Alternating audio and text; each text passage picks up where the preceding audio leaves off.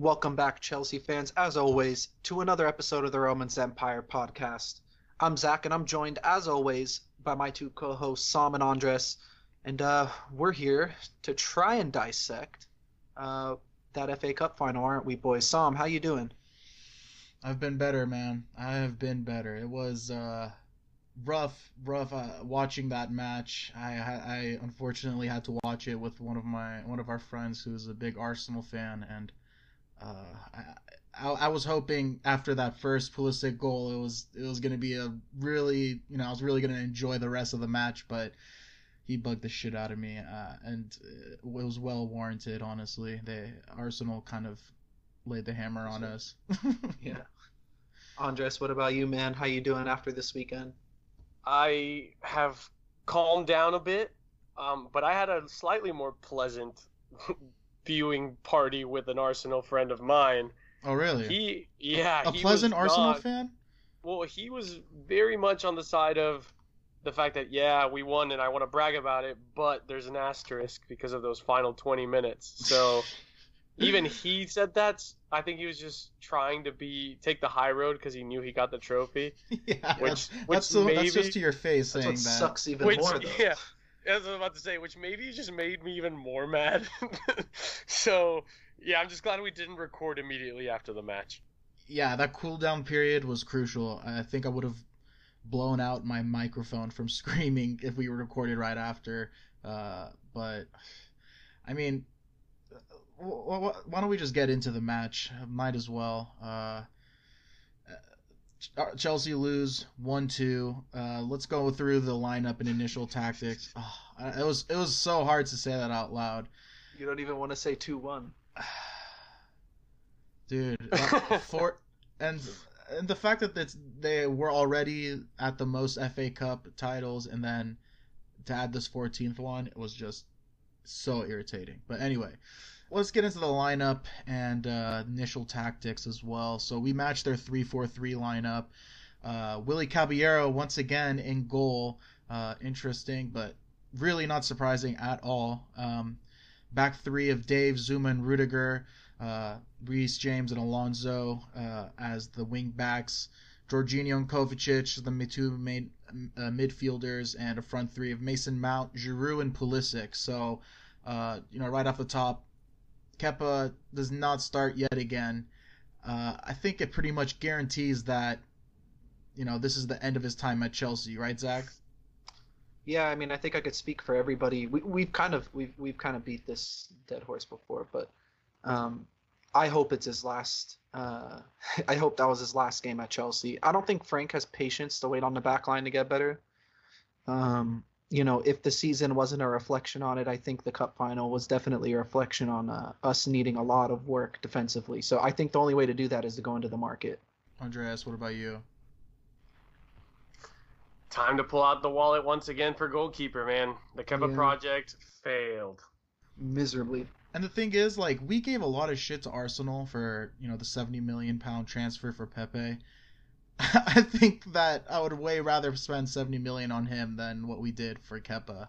I mean, he looks to be a bargain compared to Kepa, honestly. And I mean, he had a really good match against us, but I don't want to get too much into it. But apart from the initial lineup, Andreas, I'll start with you. How did you feel about the initial setup?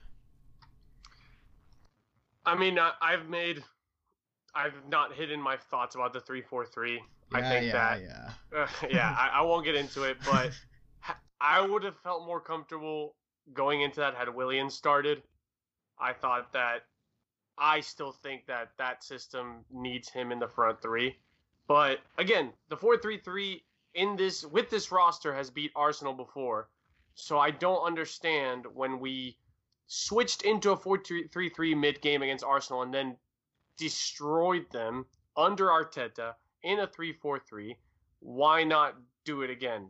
The 3-4-3, if you're not leading, is never going to create enough opportunity when the other team knows that. Why do you say? Wait, sorry. Why do you say that Willian's needed in a 3-4-3?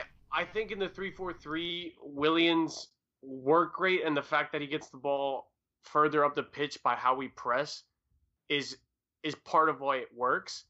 And we've seen, obviously, if we would have gone 3-4-3 and Willian was healthy, it would have allowed Mount to play in the center of the field alongside Kova. So in perfect 3-4-3, I would have liked Willian to be up front, and I just think that like it just suits his playing style a little bit more because he's not technically a winger; he's more of an inside forward in that system. So while I hate Willian in a 4-3-3 where the wingers have to move the ball quickly, in a 3-4-3, he's not standing still on the wings waiting for pressure to come to him. He's always in the front foot doing what he should be and putting that defense under pressure. So that's why 3-4-3 for me almost has to have Willian in it in one way or another. But yeah, I mean, I want to know what Zach has to say because I know he usually defends this system when I'm always against it. So, I mean, Zach, how did you feel about it in the FA Cup final? Completely indifferent. You know, the 3-4-3 when deployed properly, yes, it does work. But in this match, I mean, there were holes everywhere, tactically and systematically. So, I mean, the first noticeable thing is, you know, when we play a 3-4-3, we attack down the wings. That's our strength, getting Marcos Alonso and Reece James to play dangerous balls in the box or make dangerous runs into the box to create scoring opportunities. We didn't do any of that. They were completely inefficient throughout the game. You know, we deployed a high press, which forced Reece James and Marcos Alonso to press them higher up the pitch. But the problem is they were just clipping the ball in over the top in that channel, letting Aubameyang and Pepe, even Maitland-Niles at times was getting up and down that left-hand side. So that was the first thing I noticed. We cannot be defensively solid in this system if our wing backs are going to be that high up the pitch. It worked with Antonio Conte because Conte would keep Azpi pinned back, and we'd essentially have a back four when Alonso would go bombing forward. With this system, we have a back three, with both fullbacks bombing forward, and that doesn't bode well when you're going up against the front line with the quality that, you know, Lacazette and Aubameyang have. And even guys like, you know, as much as I hate to say it, Sam kind of touched on it, Nicola Pepe had a really good game against us. But those are the types of players that hurt us in this system. We were basically matched up 3v3 our three center backs matched up against their front three, which you're going to take their front three every single time. The other thing I noticed, you know, Mason Mount was in the front three, and normally I don't mind that. But in a game like this, Mason Mount was needed in the midfield, and Arsenal was focusing on attacking the channels. So Mason Mount didn't really get the opportunity to sit in the middle of the field and clog that central area of the pitch. We saw Ceballos and Xhaka pretty much run the show for 70-plus minutes. And lastly, you know, tactically speaking, the high press with the 3-4-3, it does work against certain systems. Against a team like Arsenal, though, especially, you know, a guy like David Luiz, who was, breaking our forward line and our forward press, you know, by giving the ball to Xhaka and Ceballos in the middle of the pitch and letting them dictate, you know, how the rest of the match goes, that was an issue for me. You know, this late into the season, we're already seeing players get a little leggy. I think our injuries have a lot to do with the amount of matches and amount of minutes that these players are asked to be played in such a short period of time. But you have to kind of keep that in mind here. We had a 1-0 lead. I understand the idea of going for it and getting a second and just kind of, you know, really pinning Arsenal back up against the wall.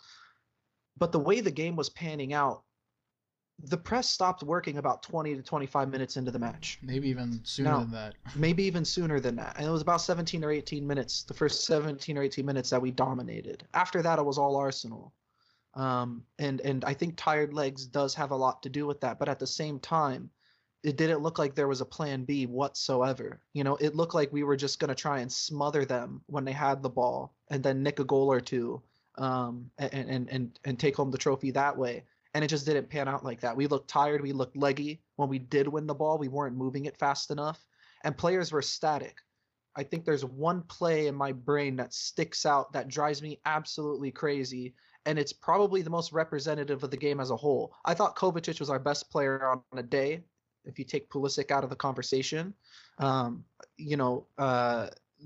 first yellow card that Kovacic got, picks up the ball in the middle of the pitch, picks his head up, looks around, and our midfield four is completely static, standing still. And our fullback and our back three was standing still as well.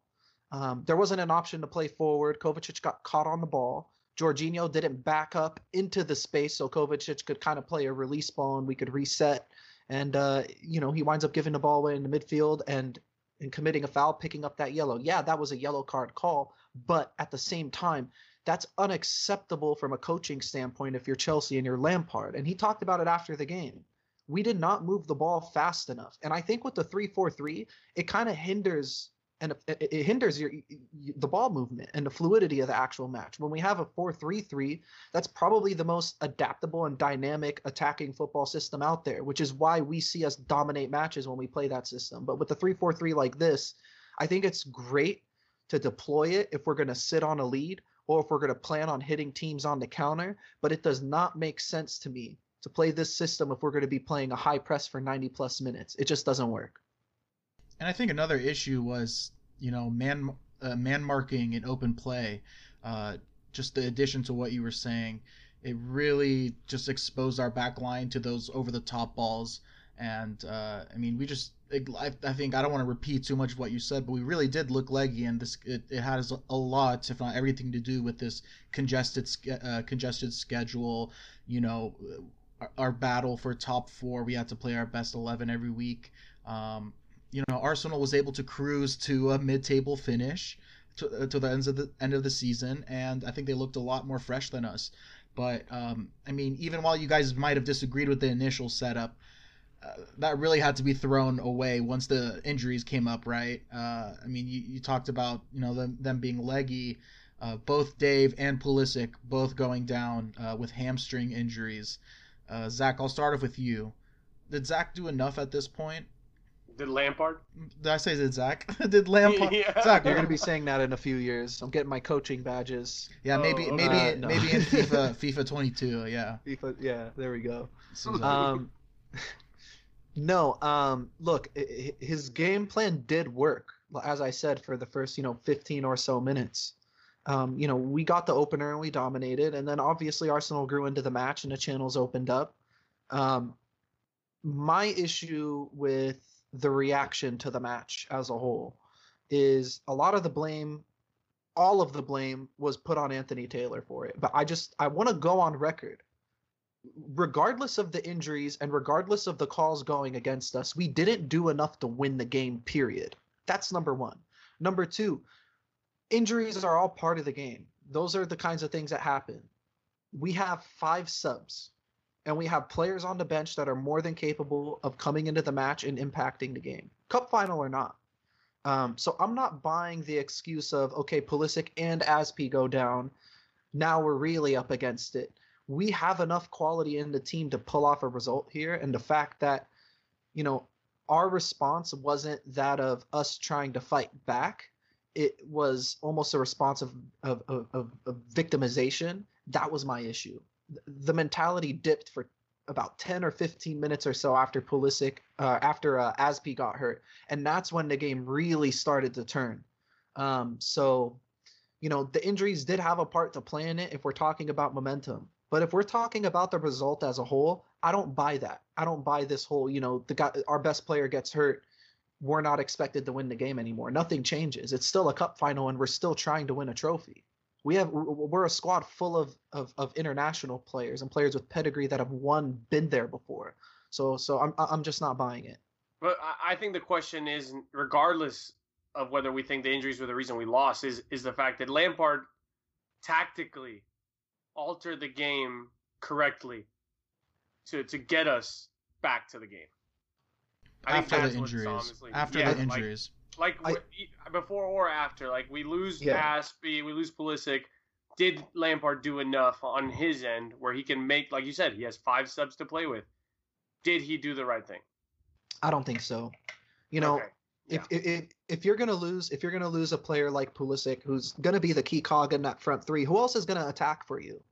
Especially at that point in the game, we weren't getting anything from Oli Giroud. We weren't getting anything from Mason Mount attacking wise.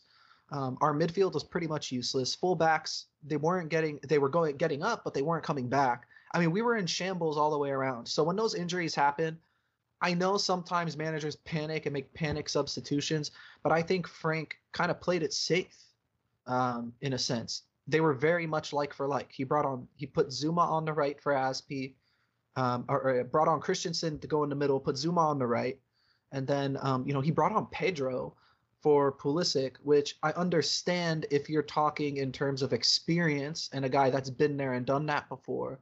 But is that the kind of player that's gonna hurt Arsenal in a match like this? No, I don't think so. I thought Callum Hudson-Odoi would have been a lot better suited to it. I thought Ross Barkley should have come onto the pitch a lot earlier than he actually did.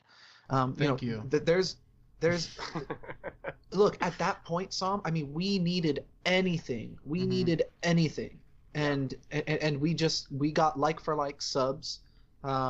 And when those subs did happen, I got kind of down on myself in a way because it wasn't working before that. So bringing on Zuma, it's not going to improve the way that we're building out of the back. It's not necessarily going to improve our defending as a whole because we lost our best defender right? So it just didn't make sense to me. The like for like subs definitely rubbed me the wrong way. But Andres, So based on our notes, I was ready to come fight you because you were going to say that Lampard wasn't going to be at fault here. But yeah. I get that in the first half, Aspi goes down. You don't want to cause too many shifts at that point because I believe the water break had already happened. So fine, yeah. You bring in Christensen, finish the first half 3-4-3. We were at a deadlock at that point. 1-1. Arsenal still the far better team. This is where I think Lampard should have just thought a little bit harder about what was going on in the game. Because, and I totally understand that we came in the second half and Pulisic in the first 5 minutes had that amazing run and unfortunately ended in an injury and we looked better for like 5 seconds. But if Lampard has the balls to switch a complete system 20 minutes into a match against this same exact Arsenal into a 4-3-3 and have it pay off immensely, why not do that after a 15-minute conversation with your team? At this point, you take out Rudiger, and you switch to a back four of Alonso, Christensen, Zuma, Reece. For Rudiger, you bring on Cho, per se, and now you have a 4-3-3 with Jorginho at the base, Kova, Mount, and Pulisic, Giroud, Cho. 4-3-3. We just talked about it. They were playing down the flanks with extremely aggressive wingbacks. If you have two true wingers spreading out that very weak back three of Arsenal, that's where you cause the headaches. Screw build up and screw playing through the midfield. Just get it out to Pulisic and Cho, who take up that wide space, and they'll thrive against slow, bulky center backs. Mount will help Jorginho. Mount and Kovacic can split the workload. Hell, if Kovacic would have had a little bit more help, those dumb fouls don't happen. And even though we'll get to Anthony Taylor, even though it probably wasn't a red card worthy second yellow, it still was a consecutive dumb fouls that led to that. Yeah.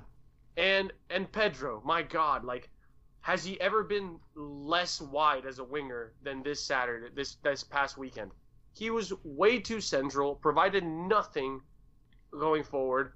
There was even a chance where he had a moment, Pedro, who has a fantastic left foot. He gets the ball slightly to the left of the semicircle in the box.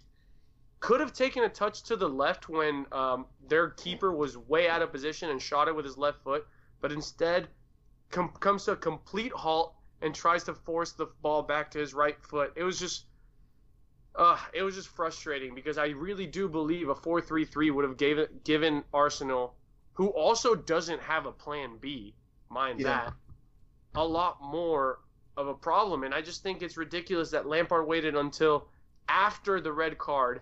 I think it was after the red card and 10 minutes of game time with 10 men to finally make the triple substitution that included Cho and Barkley. I was very disappointed with that. And again, it is hindsight 2020 and all, but from halftime I was like, please come out in a 4-3-3. I think the subs happened like 5 minutes after the red. But just like a recap, going into half, because this is what Andreas was talking about, We were tied 1-1. So I know earlier, Andres, you were saying how 3-4-3 is better when you're up early, but going into half we were tied, and right. Also at this time Pulisic was not hurt. He got hurt early in the second half. So I mean, yeah. Sorry to cut you off, Sam, but I think we're all like agreeing on the same thing here. The reason why this game as a whole was so frustrating was because Arsenal were there for the taking, and we knew that going in.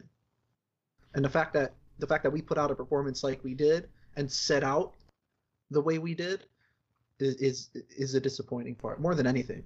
Yeah, this was a very bad game of football. Like, it was awful. Look, it would be so much less frustrating if Arsenal just kicked our ass. But that wasn't the case. That wasn't the case at all. Both teams were complete garbage. And it's just one of those things where we've seen the 4-3-3. Yes, we're tired legs and all that, but we have 5 subs. And everyone agrees that the better teams, hell, our bench compared to Arsenal's bench, if you want to match those up, our subs would have just torn them to shreds. Frustrating that Lampard wanted to stick to the 3-4-3 guns when, again, the numbers don't lie.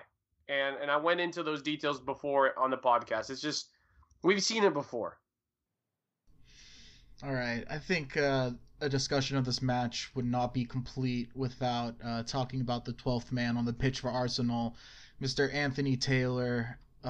First off, fuck you, Anthony Taylor, you gooner fuck. I mean, I heard so many Arsenal fans say, finally, this guy hates us. I mean, I saw this stat, and I've been looking for it during this podcast, but I can't find it. But it was within the last decade.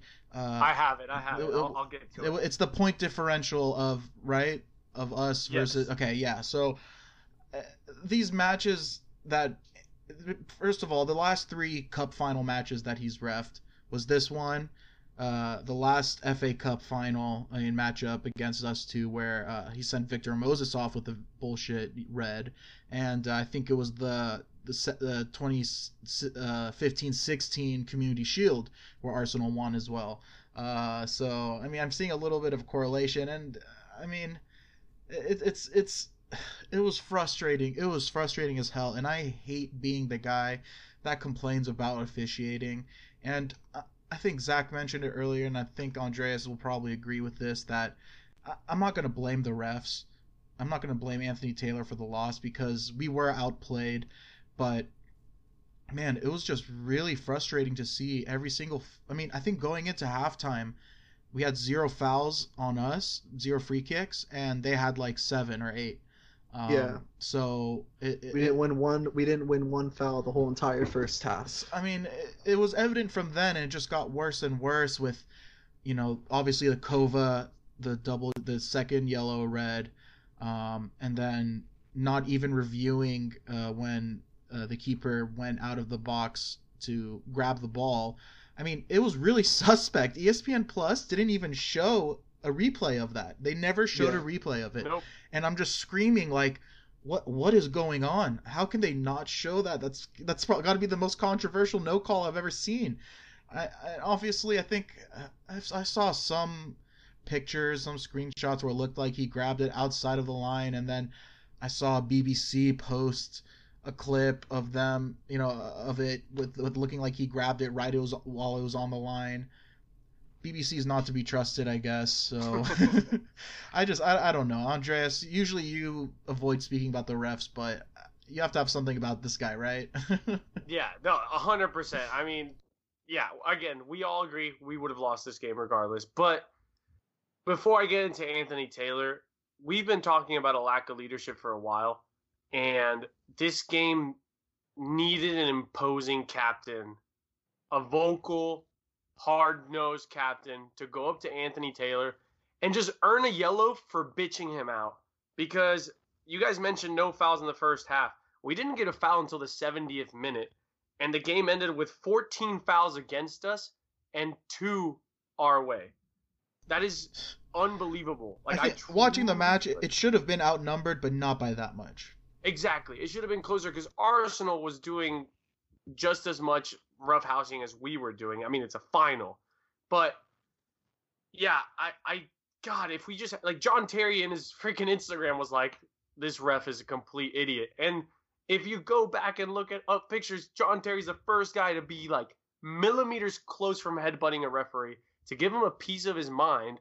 And sometimes referees need that. If you're going to let the ref continue to just call bullshit against you, it's going to continue. And yes, Aspie was hurt, not on the pitch, but Jesus Christ. Like, at one point we had the Bollocks, Drogba, Ashley Cole, Lampard, like half the team would have been on this ref's case. So yeah, the fact that we don't have that was really obnoxious. But back to Anthony Taylor. I mean, within this season, this guy has already had questionable calls, to say the least. I mean, Maguire nut checks Mishi, goes into VAR, we don't get a card there. And then earlier in the season, or maybe it was right afterwards, we play Tottenham. Freaking whoever Lloris's backup is comes out in like a kung fu kick, hits Alonso, and Alonso gets the initial foul call. Wait, that's Anthony Taylor too? VAR. That was also Anthony Taylor. Yeah, so that's twice this season. He must be from the north. I don't know where he's from. I mean, that bias is real. It's real. I don't. Kovacic's second foul. Kovacic got stepped on by Xhaka, and then Xhaka falls because he kicks the ground. Like, Christ, like, go into the vault. Like, even VAR looked at it and, like, how did they not overturn it? I mean, they overturned one of his calls before. Like, it's ridiculous. And Zom, you mentioned the last decade stats, Zach, before I pass it on to you. So it shows wins per match overall in the last decade, or points per match, sorry. Arsenal is at 1.86. Chelsea is at 1.94. Now, if we go into Anthony Taylor's matches for these clubs in the last decade, Arsenal is at 1.94, which is an increase of almost a whole point per match, while Chelsea is down to 0.1 increase. While Chelsea is down to 1.71. So Arsenal's matches are improved by 4%, while we have worse results by 11%. And out of 73 losses in the last decade, Anthony Taylor has refereed 11 of them. Yeah. I don't know if those numbers necessarily jump out. I thought it was worse because he uses color coding. I don't think I looked at the numbers, but I mean, all right. Obviously, you look at United. United literally improves by a whole point. But the point you can look at any ref and get that number from them. I mean, but the point that, like, we talked about the last three finals. The three last domestic finals have been Chelsea, Arsenal, and we've had a call or something to complain about this guy. Within this season, this is the third match where something egregious goes against us. Luckily, VAR fixes one of them. But, I mean, when things like this happen, Chelsea is an organization. Somebody has to reach out to the FA. I mean, it's beyond obvious. Like, Zach, like, I mean, I'm sure you have something to add. Yeah. I think Lampard hit the nail right on the head after the match. He was asked about VAR, and he was really quick to say, like, first and foremost, we didn't deserve to win. But it's ridiculous how it seems like every other call could be reviewed by VAR, besides overturning a yellow. And how that's not being reviewed is beyond me. And if you're the FA, you're looking at this and you're saying, okay, you're sending a player off with 20 minutes to go in a cup final. Controversially, you're essentially throwing the game away at that point, which happened. The proof is in the pudding. That part just goes completely beyond me. I think, and I am going to mention the MLS here, I think they've done the perfect job at communicating the VAR decision-making to the fan or to the viewer. What the MLS has is, if there's a VAR call, the referee gets called to the side monitor, and while he's looking at the side monitor, the audio is being fed to the viewer of what the ref and the VAR are talking about. Okay, is this the kick point of, like, for example, they were reviewing an offside call in the LAFC game last week, and they said, okay, this is the kick point. Center ref goes, okay, and VAR says, here's the second the ball gets released from the player's foot. You could see that so-and-so's hand is this much further than the other players. Okay, job done, referee. I'm going to overturn the decision. Goes to the middle of the pitch. In 30 seconds, the decision's overturned. Now, that doesn't kill the flow of the game. Now, I don't think Anthony Taylor has a fear of slowing the game down. I think Anthony Taylor just has a fucking big ass ego because he's some wanker cunt that thinks he's above everyone else. But the fact that he's not using VAR in a situation like this is stupid. But if you had a system in place similar to the MLS where it's being communicated to the viewer and we know exactly what's going on, what's being looked at, and what the logic is and the rationale is behind that decision making, we would be seeing a lot of these VAR calls and we would be seeing a lot of these referees go to the monitor more. So they're showing because now there's an expectation for the viewer. Okay, if this is even sniffs of a reviewable play, we're going to know exactly what's going on and exactly what the referee and the VAR are going to be looking at. But the problem with the FA is that they don't have a system like that. Zach, they expressly discuss that on the broadcast. Like they show what they're saying. Do. You could find videos on YouTube. The center ref goes to the side monitor and he's mic'd up to the VAR and they're talking to each other and you could hear everything. And for that offside call, the VAR was telling them, okay, I'm gonna pause the screen here. This is the kick point. And then I'm gonna fast forward slowly, this many frames per second, and then they view that replay once, and the referee and the center ref will go, okay, take it back a little bit, okay, push it forward a little bit, okay, it was the first pass that was offside, okay, we missed the first pass, so he goes to the middle of the field and waves the goal off because the first pass was offside. In a situation like this, where it's a call that could go either way, it needs to be reviewed. It's that simple. I think any football fan's going to sit here and agree with that. I mean, I'm taking 10 seconds. I'm taking 10 seconds to watch it on replay at home to decide that it's not a foul. They're showing on the broadcast the replay, and I know instantaneously that wasn't a foul. How long could it possibly take on VAR? He didn't even go to VAR to begin with. For sure. And that's the thing. If you're not going to VAR, you're telling everybody one thing. I got the call 100% right. I was standing right here. And if you look at the replay, ego. Kovacic doesn't even trip Xhaka. Xhaka just kind of trips over himself because he stepped on Kova's foot. Yeah, it was almost the other way around. So Yes, I understand, you giving that call in the normal pace of the game because in real time it did look like Kovacic caught him. But you have to look at that through VAR. In a cup final with 20 minutes to go, it's a one goal game at that point? Yeah, Arsenal just scored. So it was a 2-1 game. Chelsea are gonna go for it. Why is that not being reviewed? I just feel like if there was a system in place similar to the MLS where fans are being educated on the VAR process, and every single controversial call is going to VAR. The center refs in MLS aren't saying no, fuck you, I got the call right. This is only happening in England. Because if you look at other. But England created the game of football, and their referees can't be wrong, Zach. Do you really think they're gonna admit to that? It's absolutely beyond me, man. It is beyond me. They already got shat on by FIFA by not allowing any English refs in the World Cup. Doing this would be the final nail in the coffin for the FA to completely admit that the referees are below par in this league, the most viewed and competitive league, I could argue, in the world.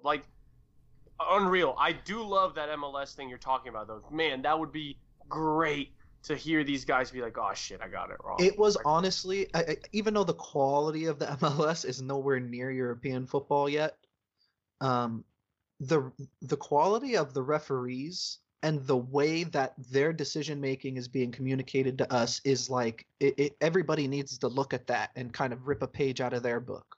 Because none of the calls, all of these games that have crazy score lines and crazy upsets and last-minute goals and controversial decisions, none of them are being talked about because they're getting them right. If you're going to implement something like VAR into the game of football, then you better use it every chance that you can to make the game as perfect as possible. Otherwise, don't fucking bring it around the game at all. It was useless in this game.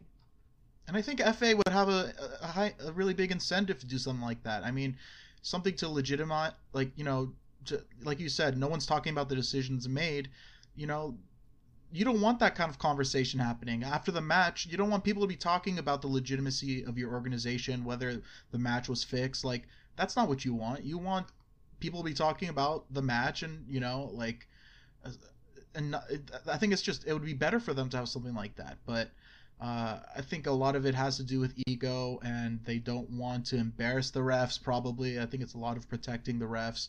I mean, it's the same referees making the same mistakes time and time again. So Yeah, like, it's why interesting. are these guys not being relegated to the championship or League One or being assigned to like Community Shield matches as opposed to being assigned FA Cup finals when they've proven to completely lose control of almost every other match that he's officiated for us this season.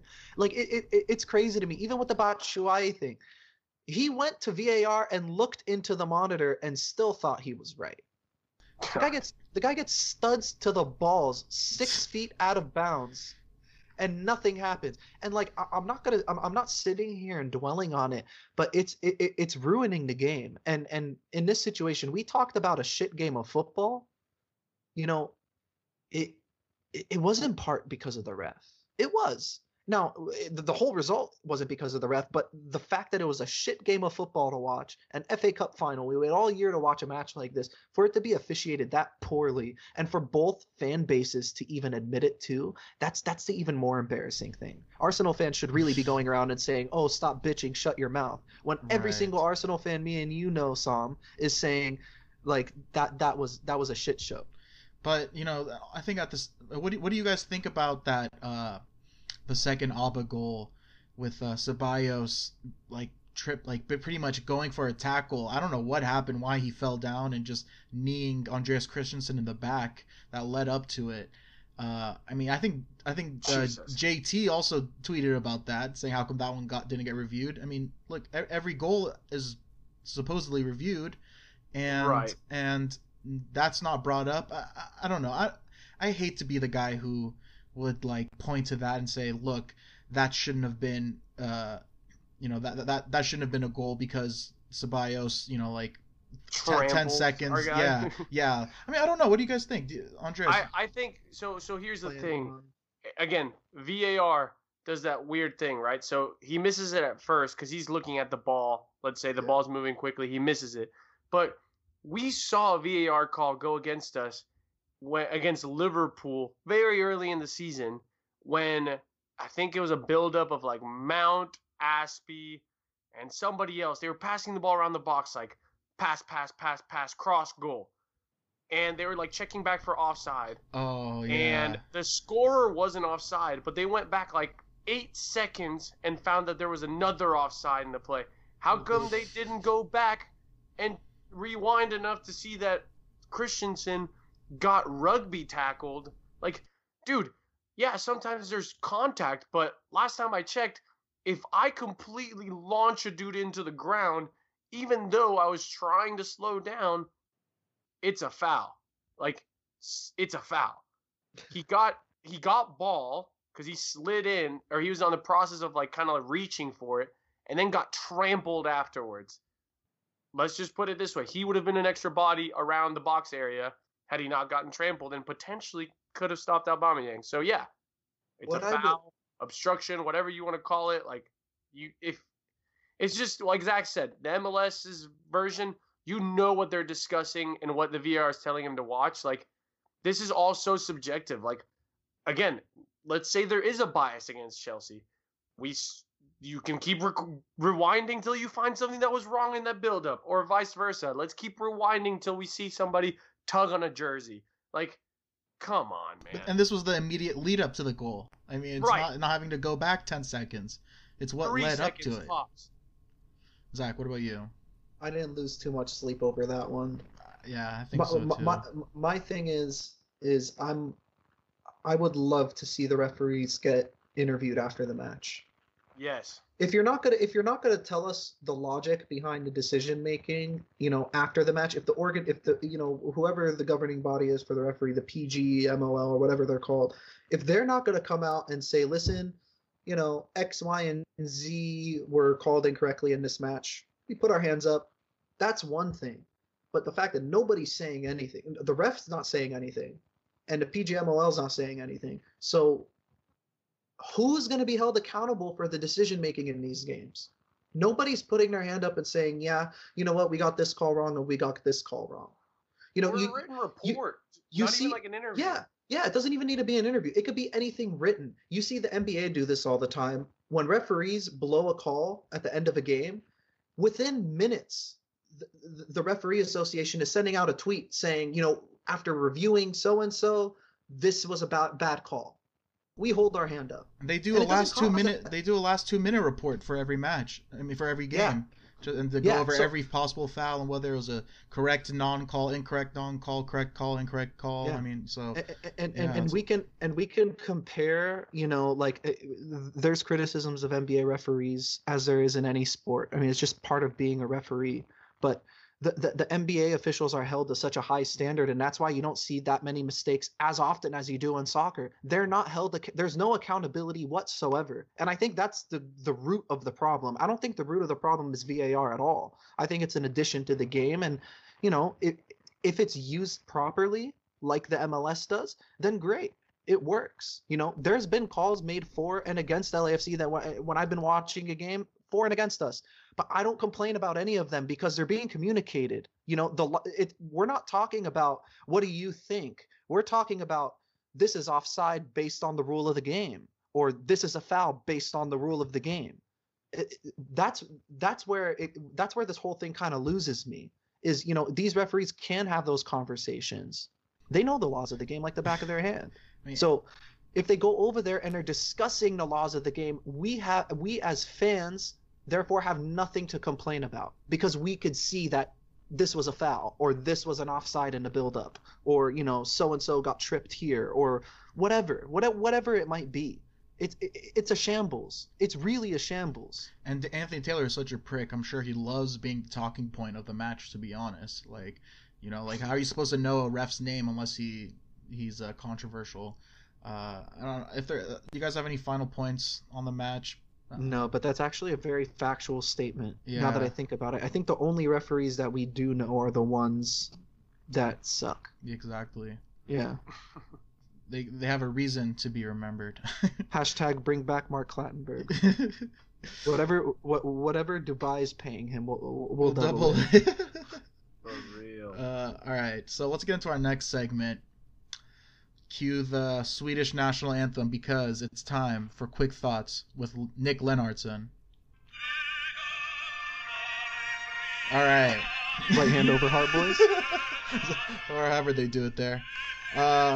So, obviously, every week, Nick Lennartson sends us his thoughts. He loves to hear his name being repeated much on our podcast. Much like Anthony Taylor. Yeah, see? Yeah. Nick Lennartson, you're very, very similar to Anthony Taylor. Because you're a huge pain in my ass, so just kidding. I love you. All right, let's starting off with this first quick thought. It's very worrying with all the hamstring injuries. I'm right there with you, Nick. Zach brought it up earlier, in I think last season. Suspicious training. We see too many hamstring injuries. What's going on with our medical staff? A big overhauling is needed. I don't know what he's talking about. Probably defense. I'm with you. N'Golo Kante on our midfield is crucial. We don't have anyone to stabilize that defense in the midfield, and I think that's why a lot of people are all in favor of Declan Rice. He could come in, be a backup midfielder, with N'Golo Kante just constantly being injured. J5 and Kepa will not be in future plans. I personally actually thought Jorginho had a decent match. He really controlled the midfield. He was, he played his maestro role very well, and then he just says we need a new goal. Those are your thoughts. I know. I'm just adding on to him. But new goalkeeper. I just want to put it on record that those are you and Nick Lennartson's thoughts, not mine. And his final thought: new goalkeeper, new center back, and left back. Where will we end up? Top 3. Come on, Nick. If not number 1. I mean, did you guys? I thought it made some pretty solid points in response to Nick. What did you guys think? Jorginho did not have a good game. You don't think Jorginho had a good game? Jorginho was pressing their back 3 in their own 18 at one point in the first half, and I wanted to pull my hair out. Lampard made a very post-match interview comment about people playing 5-yard passes when they should be switching the point of attack, and I think it was very much talking about Jorginho. The only person in the team that plays 5-yard passes. Yeah, so I'm gonna let you take the heat on this one. That's cool. I'll take it. I like it. I'm like Anthony Taylor. I like being controversial. All right. No real news upcoming this week. The only thing that was to be reported is that Willian turned down the 2-year deal that we had offered him, and reportedly he's in talks with Arsenal. His agent is Kia Joorabchian. He's a Gooner at heart. Everyone knows that. But it's very possible they're trying to put pressure on Chelsea and make it seem like he's doing it. But I think that is going to be futile. I don't think there's any reason for Chelsea to offer him a 3-year deal. I mean, we're set on the wings. If Willian wants to go to Arsenal for 3 years plus 1, I hope he leads them to Europa League glory, because that's what they're getting with this FA Cup championship. But anything you guys wanted to add on the Willian front? Andreas, your favorite, most hated but most loved player. So long, farewell, auf Wiedersehen, goodbye. Yeah. Man, see, Willian, you're asking for a lot for 3 years, bud. I don't know. I'm always gonna have love for Willian, but I said that about David Luiz, and he went to Arsenal, and I don't have any love for him anymore. Except for last. Different. That was different though. Luiz had a contract, and he just didn't want to fight for a start. I understand it's business. I get that. I understand it, but for you to go to Arsenal, I mean, he's got his restaurant in North London. His family likes it. I see this a little bit more like Peter Cech leaving. It's time to go. If you believe that you can get minutes, which, by the way, at Arsenal, he will get minutes, and he will start Peter in that Cech left had a wing. clause in his Arsenal contract to let us score in the Europa League final. Well, so did David Luiz's. Hey, David Luiz didn't have shit in his contract. Just wait for Willian to miss a bunch of shots in front of the net when they play us. Yeah. Or hit the front man in every corner kick. It's going to be part of his contract, too. Don't worry about it. Yeah. And you guys know who David Luiz's agent is, too, right? Same guy, right? Yeah. Kia Joorabchian. He's the pride of Iran. But Arsenal loves giving old guys long contracts that they get stuck with. Them offering 3 years with a fourth option, if the rumors are true. Typical Arsenal. Yeah. No, not just that. Let's go back to our team. Look, Willian has never contributed to double-digit goals by himself in a single Premier League season. Even in the madness that Cho has gone through this year, I believe if he gets the amount of minutes that Willian got this season, he would get to double-digit goals in his first season getting that many minutes. So that's already an increase in production in my book. All right, let's move on to the Twitter questions. All right, starting off, and before we get into this question, this is from Kirill Medvedev, and he is officially my new favorite follower and listener. Shout out to Kirill. He is our first supporter on Anchor. We opened up our email today. Looks like a couple days ago we got an email from Team Anchor saying that we have our first supporter, Kirill Medvedev, for 99 cents a month. Come on, shout out. Major shout out alert. I think Ron needs to do the honors. It's an immediate knighting into the Rep Ultras. I don't know why he wasn't in it before. He's one of my favorite followers from even before then. All the sappy stuff he wrote for us last week. That should have been an automatic bid. Well, we know he's listening to this show, so once he hears this, he should definitely reach out. Hey, we'll get him in that Discord chat. If you're Russian, privet. That means hello in Russian. I learned that when I went to Russia. Wow, very nice. Yeah, I know one other word in Russian, but it's not a good word. Did you learn Russian when the Golovin rumors were coming around? Or? No, when I was in Russia for the World Cup, I learned a lot. It's privet and then suka. Suka means bitch. So if anyone was worried or concerned what that meant, but he asked, where does Kova fit into Frank's team next season, assuming we revert to a 4-3-3, which Frank seems to prefer, having two goal-scoring threats. So he lists Mount, RLC, Havertz, and Ross Barkley. Thank you, by the way, for listing Ross Barkley as a goal-scoring threat. plus an anchor. So while Kova's had a great season, he isn't quite suited for either of those roles. Andreas, I'm gonna start off with you, head of the Kova crew. Yeah, Where for do you sure. see Kovacic next year? I mean, I think that Kovacic isn't the type of guy to run into your inside of the opponent's 18, and that's just kind of his nature.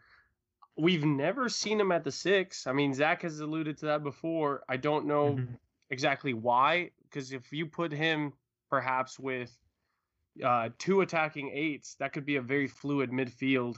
And I mean, again, we saw it this weekend. Kova's not afraid to put in a tackle. He's not afraid of tracking back. I mean, I don't see why he couldn't play in that role. So he seems pretty ready made for it, right? Like his transitioning from defense to attack, but also, I mean, he only plays about 75 or 80 minutes anyways. So that at that point, it would be the perfect opportunity to bring in a guy like, you know, Billy Gilmore if you want to slow the game down, or like an Ethan Ampadu possibly, or a Declan Rice type of guy, like Sam was saying, where he could just kind of come in and make things ugly for 10 minutes and just keep a clean sheet. Or if we don't want to just be guns blazing 2 attacking 8s, I mean, you put him at an 8 to be a bit of a hybrid. So yeah, I still think he's going to play plenty of minutes. I don't know at what point he loses that starting role, though, if the attacking 8s start just balling out. I mean, I think Mount has secured his starting place for next season in that 4-3-3. And I mean, we saw what we look like without Conte. So I think those are your 2 nailed on starters. If we sign Kai Havertz, you assume he gets the push ahead of Kovacic. But yeah, I mean, I think that he'll still get plenty of chances both as an 8 and hopefully, I mean, why not? Again, not sure why, but why not as a 6 as well? Yeah. It's funny you brought up Ethan Ampadu. I'm sorry, I skipped a question, but we'll go to this question first. This one's from Kurt Lear at Vigil Bruin on Twitter. I think this is a first time question, so how are you doing, Kurt? He asks, what do you think of Ampadu's future? The Leipzig loan was a waste. The times I've seen him play, and he looks great at center back. Great anticipation and feel for the game. Well, for me, the only match I caught was the Tottenham matchup this year, and he had a masterclass that match. But I think that was the one that really stood out the most, obviously. Zach, what do you think about bringing in Ampadu? And I think he's the one. I think he's the one youngster that Chelsea fans seem to forget about. But if you're looking at his credentials and what he's achieved so far, I mean, he's already a favorite of Ryan Giggs in the Welsh national team, and he's already put in good performances on the international level. When he was at Chelsea 2 seasons ago, yeah, I mean he did a good job. I love his grit. I like the fact that he goes into tackles with this insane amount of aggression. It's kind of old school, but looking forward, I would like to see him in the squad next season. I think we're missing a player like him. You know, he's the kind of guy that comes on late in games and cracks somebody and sends messages. And we're kind of missing that sort of bully character, whether it be in the midfield or in our back line. And, it's just another reason to have him in the squad. It's, we've seen him play right back for us. He's played center back for Leipzig, and we know he could play as a holding mid, which he's done for Wales. So I'd like to see him back here. But at the same time, he didn't play much last season, so I won't be surprised if he goes out on loan to another Premier League club. Yeah, I think Lampard's changed to a traditional DM with floating attacking 8s is only playing into Ampadu's potential return for good. The fact that also our center back situation is not fully figured out as well. And I mean, yeah, Zach mentioned it. He's an international at Wales. And I remember in those matches that I have seen him as a DM, like he has both ends of what we want, right? The guy that's going to put in the tackle and protect that back line, but he's also got an eye for a pass. So again, let's say we do get Declan Rice, but he's just going to be a center back or 90% of the time as a center back. Yes, Billy Gilmore has been played at the 6, but if we want a physical presence, should Conte get injured or need a rest, that's where Ampadu can come in. I think he realistically is the only low knee that has a chance of coming back for next season. All right, let's move on to the next question. This one's from Bobby, at Bobby Toddy. What's up, Bobby? He asks, what's the best available player that we haven't been linked with yet? Andreas, I'll start off with you. David Alaba. I'll say his name every single week until I can speak this into existence. I don't get it. I don't get it. I don't get it. I just don't get it. Well, he's right there. If we're talking about it on our pod, then he's officially linked with them, right? So according to that one of our listeners who thinks we're insiders, sure. But hey, you tweeted an inside tweet today. Top four left back linked with Chelsea. That's the easiest headline to write as a journalist right now. Chelsea linked with insert top 4 team left back. All right, Zach, what about you? Best available player that we haven't been linked with? Well, I've seen this guy being linked with Manchester City, and I know that he's available. Otherwise, his names wouldn't be out there. It's Milan Skriniar. I think for a similar price that we would probably get Koulibaly for, it doesn't make sense why we wouldn't go after him, especially at his age. He's a vocal leader in back. He's absolutely huge. And if you look at his defensive numbers, 1v1 situations, the guy's ridiculous. He's exactly what we're missing. So I know Man City's been linked with him as they have been linked with everyone else. Or they're about They just got Ake. They just got Ferran Torres. They just paid a $10 million fine for not cheating, and they went out and already spent $70 million in the market. And they're still being linked with Koulibaly somehow and Skriniar. So don't get me started on Man City. I like how you said they got fined $10 million for not cheating. They did. Jose Mourinho said it spot on. He's like, if they weren't in the wrong, then why did they pay $10 million? Yep. Because we know they paid another like 25 or 30 for how many lawyers did they get, Sam? 13? Yeah, I think the 13 lawyers are to sue the UEFA. Costs. Yeah, or just like they said God, for the next 10 years. Joke. That's what an absolute joke. The headline I read. But yeah, going back to the question, definitely Milan Skriniar. He's the center back that we need. If Conte does walk out of Inter, that could mean that he might be like, screw staying here. I don't know who's coming next. Yeah. Okay, well let's. Why does he want out of Inter, man? Is this what he does? Does he throw hissy fits wherever he goes? Because he's had it pretty good there. Everyone he's asked for, he's got. I thought so too. He wanted Lukaku. Sure. He got Lukaku. Lautaro's staying. He wanted Eriksen. He got wanted Hakimi. Victor. He got his wing backs. Yeah. I don't understand why he's leaving. He has probably the deepest center back core in all of Europe. I mean, they go 4 or 5 center backs deep. I don't know. Yeah. It's weird. And they had their highest points total since the last time they won the league. Like, only that Juve is Juve at the moment. But yeah, I'm not sure. And apparently he had a 3-year plan, so he's already bailing after year 1. It's Conte, man. I don't know. He's an emotional guy. Get another guy. job after this. You can't depend on the guy. That's true. He won't stick around. We got a cool little hypothetical here. This one's from @Skullbash. Interesting name. A little bit scary, but he asks, so assuming they cost the same price, which one would you take?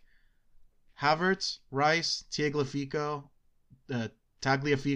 and Onana, or Rice, Chilwell, and Oblak? So in other words, would you sacrifice Havertz for Oblak, knowing that Chelsea can't afford both in the same window and considering the problems that we have on defense? Andreas, I'll start off with you.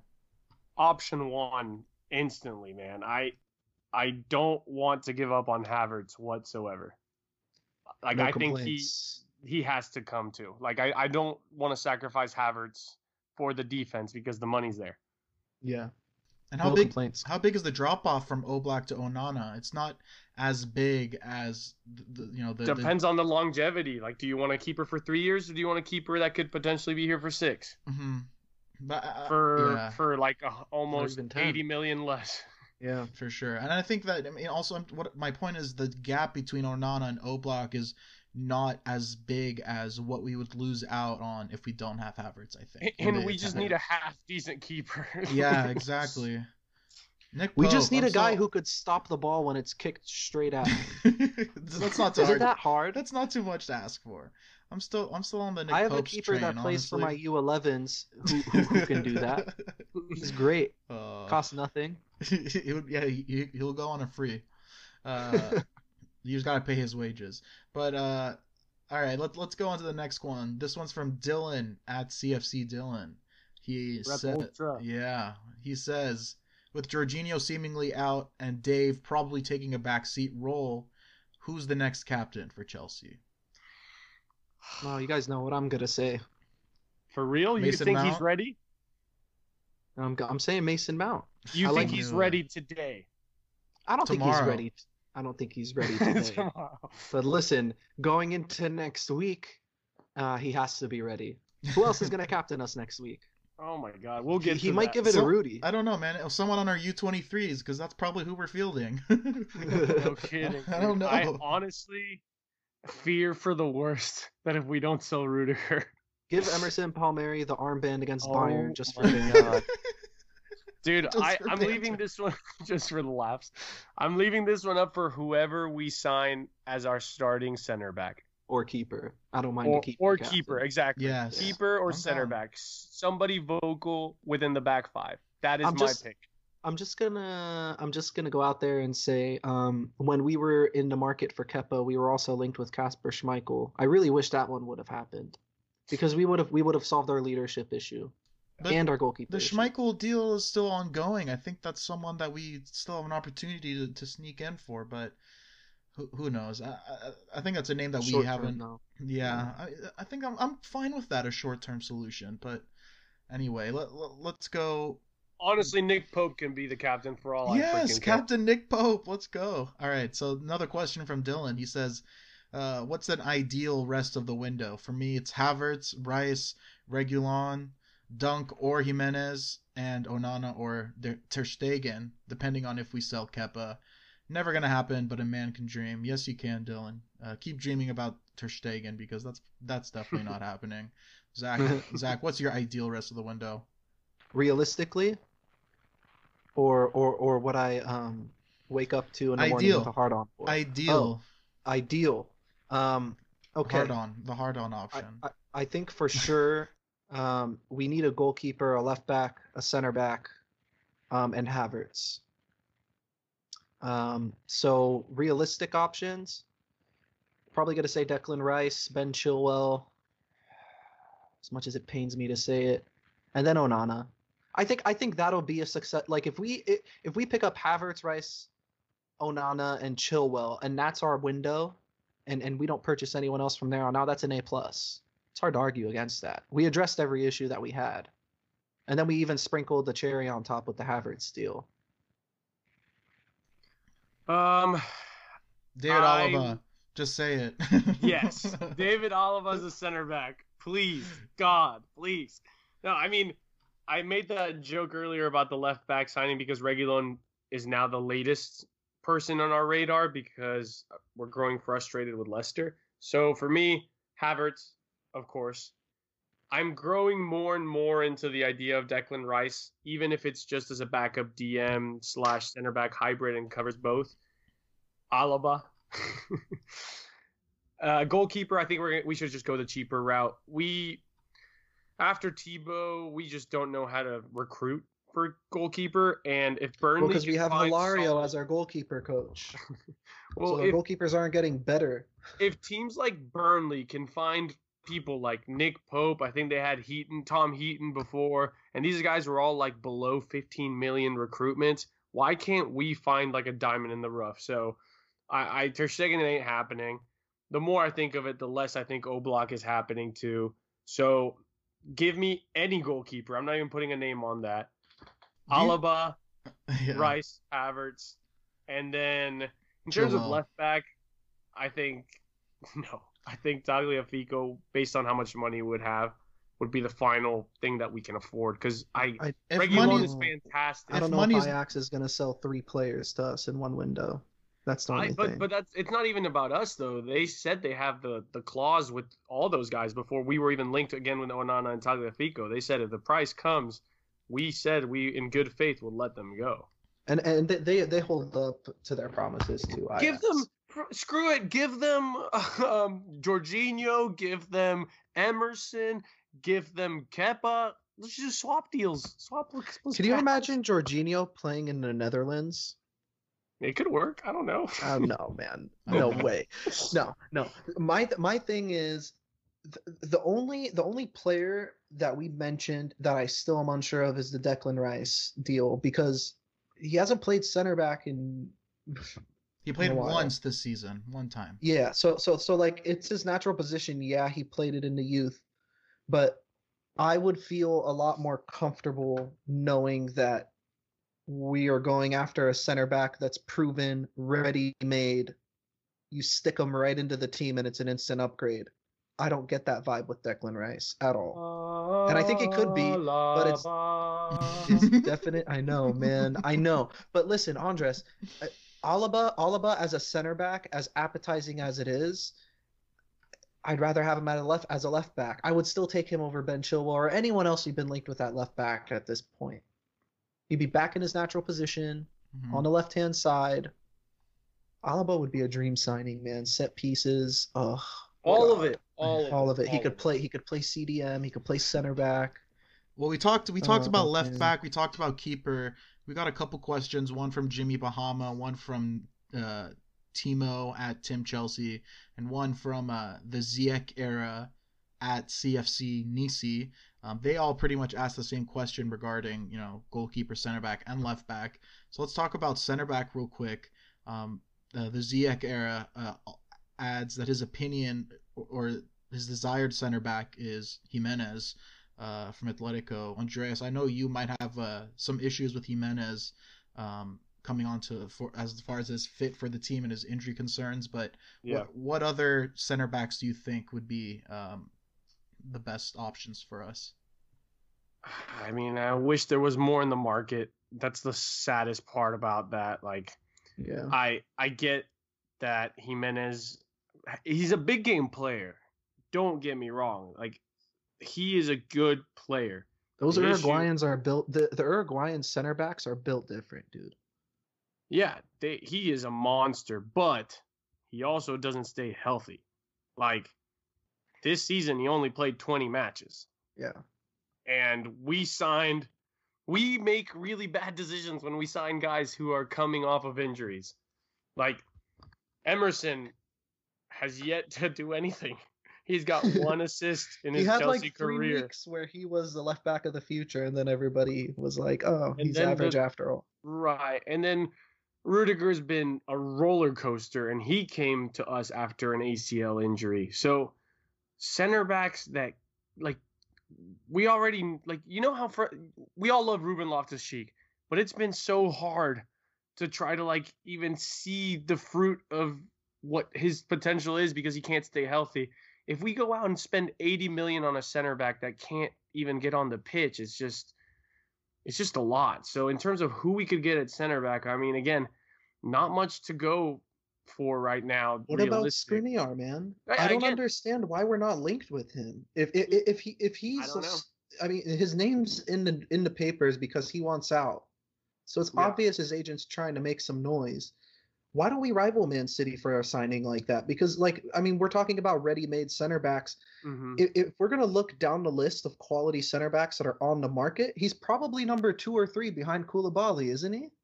I think he easily he's gotta be. I mean, he's gotta be.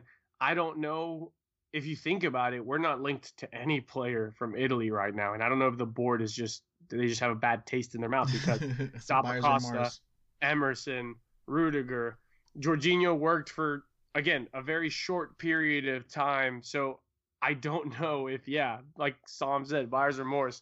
Like Skriniar, Romagnoli, like there are center backs out there that are good enough. Now, the question is, are those teams just going to be assholes because they know we have money? Because they might just be asking for too much knowing that what we require. Plus, yes, Skriniar can play in a back 3 and a back 4, so I'm with you. He makes a lot of sense. Yeah. And they have center backs to spare, as Zach mentioned earlier. Right. They're so deep at center back. It doesn't make sense they have so many center backs. I'll take their 5th best center back. Fuck it. It'll be an instant improvement. Their 5th best center back's Diego Godin. I'll take him in a heartbeat. Oh my god. Yeah, I'll take an old frail 58 years old, but he's so ball. Thiago Silva on a free transfer is still out there too. Oh God, no! I'm okay with I don't like that. that I'm one. okay with that. No, but- Sam, I don't like that one. Listen, if we get Thiago Silva, that'll just be the icing on the cake. Then we'll officially have both center backs from the 7-1 shellacking in the World Cup. Oh So- man. No, he wasn't there. They lost 7-1 Oh because yeah, he he was was on the injured. bench. Yeah, he was Oh, on the you're bench. right. Injured. Oh. Or no, Okay. accumulated yellows or something. He All right, couldn't but- play. All right, but in all seriousness, guys, he's like 36. Let's change the subject. Okay. All right, let's go to the opposite direction. A young lad, Conor Gallagher.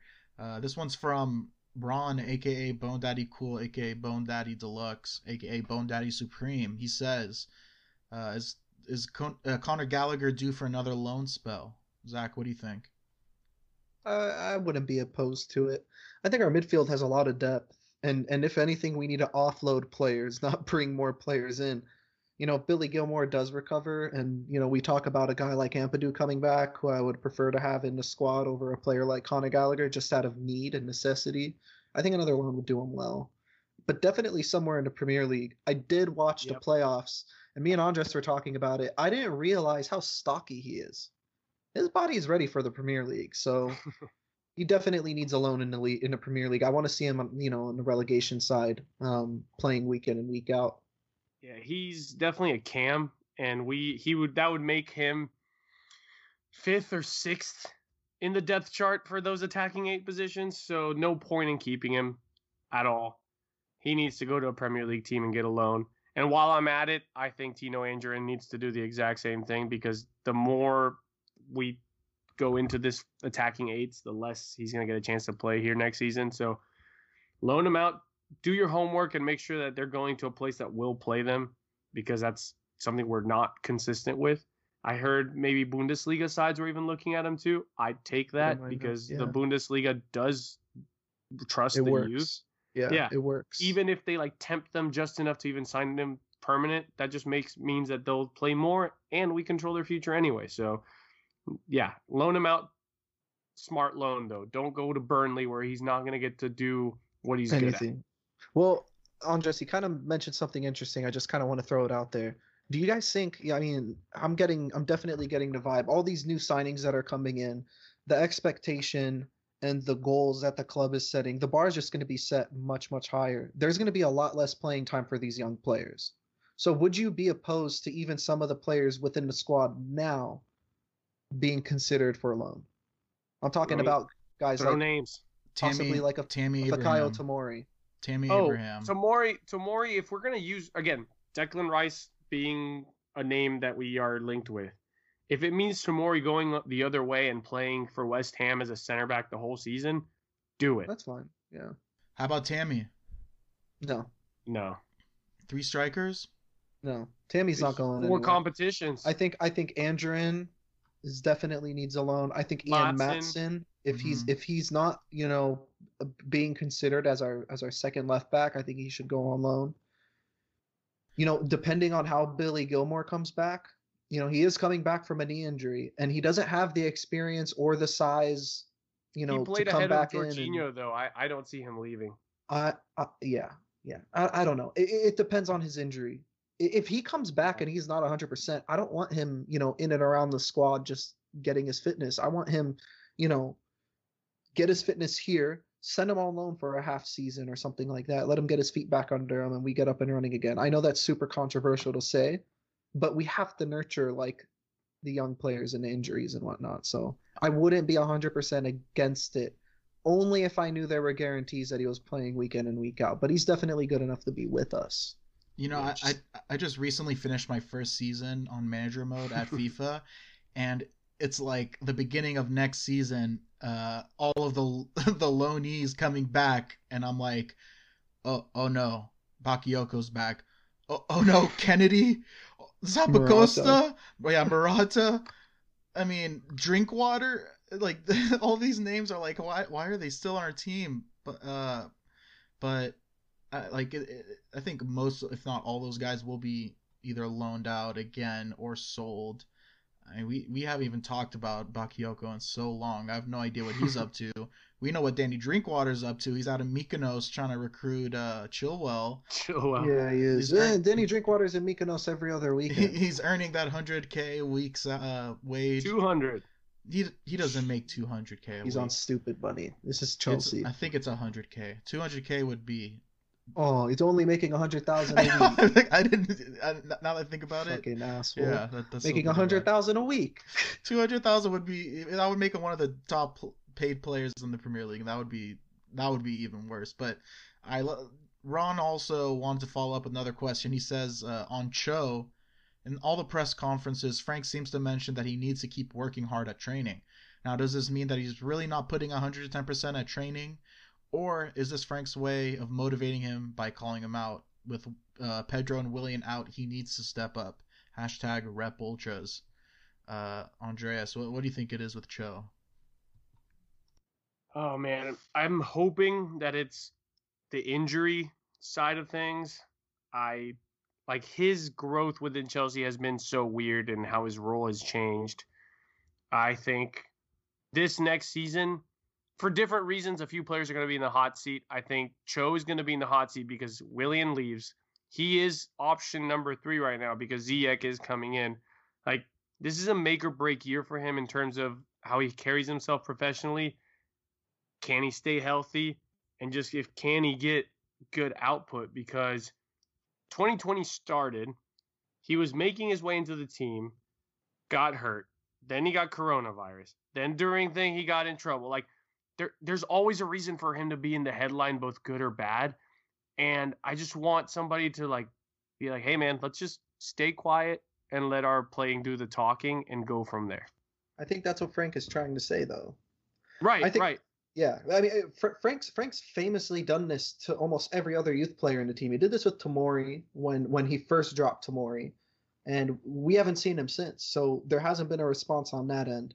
We saw it with Tammy Abraham. There was a response.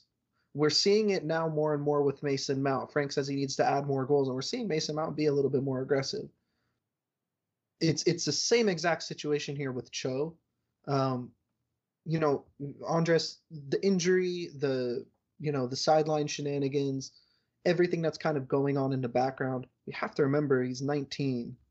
So more than anything, he just needs some guidance as to how do you get your feet back on the ground if you're Cho, right? And I think that's what Frank's trying to do here. He's saying just break it down to the bare bones. It's just football. And I think you just have to focus on only the football to, kind of get over this little mini slump. But I will say this. The last couple of times we did see Cho, he's moving a lot better. He looks more comfortable taking contact. So I think it's starting to come back to him little by little. Maybe this is just the extra push. All right, let's move on to a question from Willie Westside at Not Willie B. He says, should we move Zuma to CDM and bring in a new center back? Yes or yes. And that is not a typo. Zuma to center defensive mid. He won an FA Cup title playing center defensive mid. This is as Mourinho as it gets. It's never going to happen under Lampard. And it's question not a from at Jose Mourinho fan club asks. To be fair, I know Willie and he does love Mo. So yeah, no, look, this is the one. I said it last week too. Zuma's the one center back that I don't want to sell. Like I agree. If I could keep one of them, I would keep him. So it would be very concerning if we moved Zuma at all.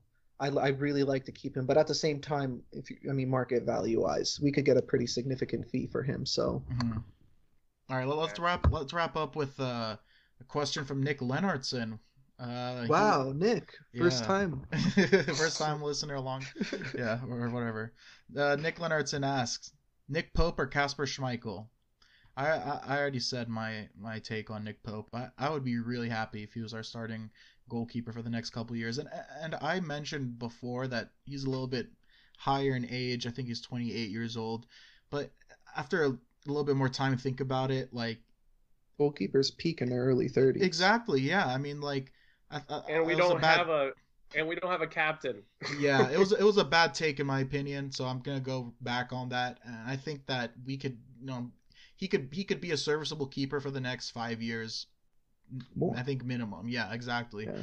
So, and I also think if we're unable to sell Kepa, bringing him in for competition could help Kepa a little bit. I don't know if that's necessarily the case, but I really do think that something like that, because like we said, Hilario is not doing anything to help us out. So in like improving our keeper. So who knows? Maybe some competition would do something like that. I think Hilario just likes to be part of the coaching staff so he could collect all those cool tracksuits. Yeah, they are cool tracksuits. Andres, They're really nice. Yeah. who do you wait Zach? Who would you pick though? Nick Pope or Kasper Schmeichel? If we're going long term, the obvious one is Nick Pope. But I wouldn't mind the approach for Chelsea to be a little patient, buy someone short term, and then in 3 or 4 years' time, when you identify the perfect target, go after that. So I'm gonna say Nick Pope though. I think he's more he's ready made, and he's a little bit younger, and we could use him as a stopgap. But it wouldn't surprise anybody if he held down the number 1 spot. Yeah, it's Nick Pope for me. All right, Schmeichel, let's be real, guys. Leicester got 5th place. They're not going to give up Schmeichel. They've already sold plenty does. If they're holding tight to Ben Chilwell, who their fans even have mixed feelings with, like imagine one of their like mainstays. No, it's Nick Pope. Even if Schmeichel was in the running, I'd still go Nick Pope. Second in the league in saves. I mean, in clean sheets. Gosh, I couldn't even think. I think that I'm officially on the Nick Pope train. I'm all for it. Let's bring him in. All right, let's move on to our final section. And this one, I guarantee, will not be long. Very much like our chances against Bayern in the first place. So, bottom line, we're fucked. I mean, I think that's as easy as we could say it. Like, it's going to be a U23 squad preview. We have Marcos Alonso and Jorginho both out on suspension.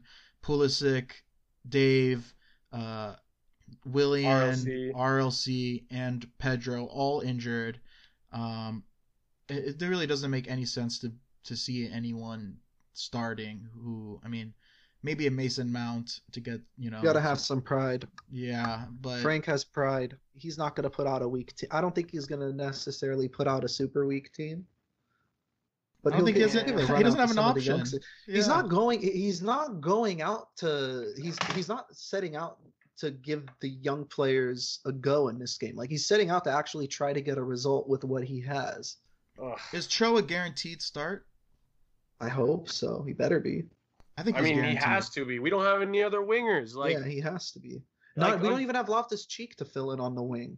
No, dude, this is the worst timing for this game. Like, we just saw Aspie and Pulisic go down with hamstrings, which are commonly related to fatigue.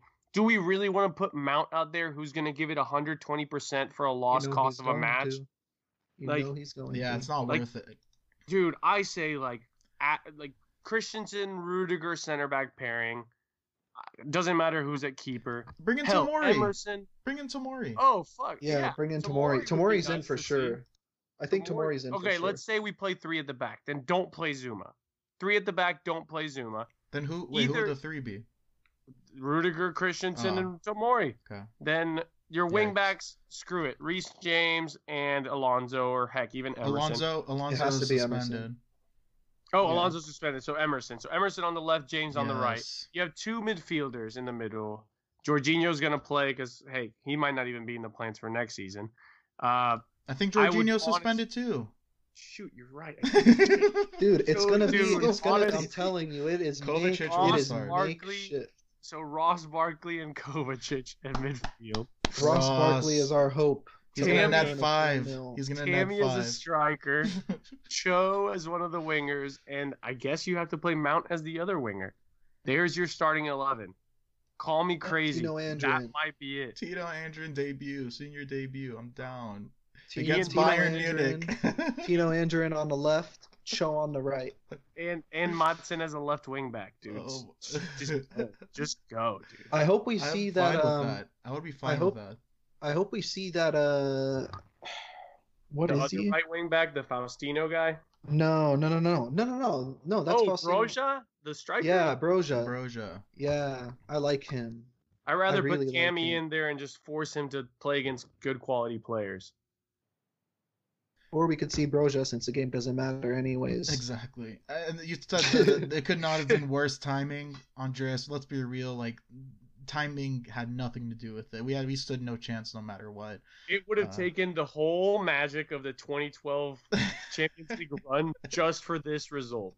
It would have taken run. Just it for would have one- taken Frank and Peter Cech suiting up for very last time. Why not? Yeah, they should. But Turn back the clock, boys. Let's go. we didn't even talk about this RLC injury because it was the other Achilles. Oh my god, man! I'm so worried about this guy. He's really giving me nerves. Me too. He cannot stay Injury healthy. He's a little injury prone, isn't he? Just a little, yeah. You Great- kind of great- hate to say great it. He's always had analysis. back problems growing up too. Because his I body love should him. not be playing soccer at the He- speed and agility He's- that he is, He has the body of Anthony Joshua, and he's playing soccer. and in a very like fluid way. It's scary. I hope he can just. I hope Lampard just doesn't even try till September with him. Like, I do think, and this is getting off topic, but that again, I mentioned Cho being in the hot seat. RLC is in the hot seat just This because is their of his last health. season to prove themselves. Just because of his health, I think Cho is in the hot seat because at one point or another, you can't continue to have a spot for a guy for what he can be when at that point he's gonna be like 25 or 26 and hasn't completed a single season of senior football. Yeah. But hey, guys, we made top 4. Woo! Yeah, well, we did make top 4, but we also lost the cup final. But that kind of rounds off our season, right? It's like polar opposites. Like there's so many things to be positive about, but at the same time, there's been some, hiccups along the way.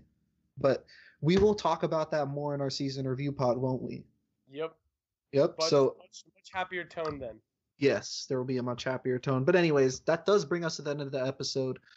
Guys, we got through it. I was really dreading this, but it's over, and we never ever have to mention it again. So until next week, keep the blue flag flying high.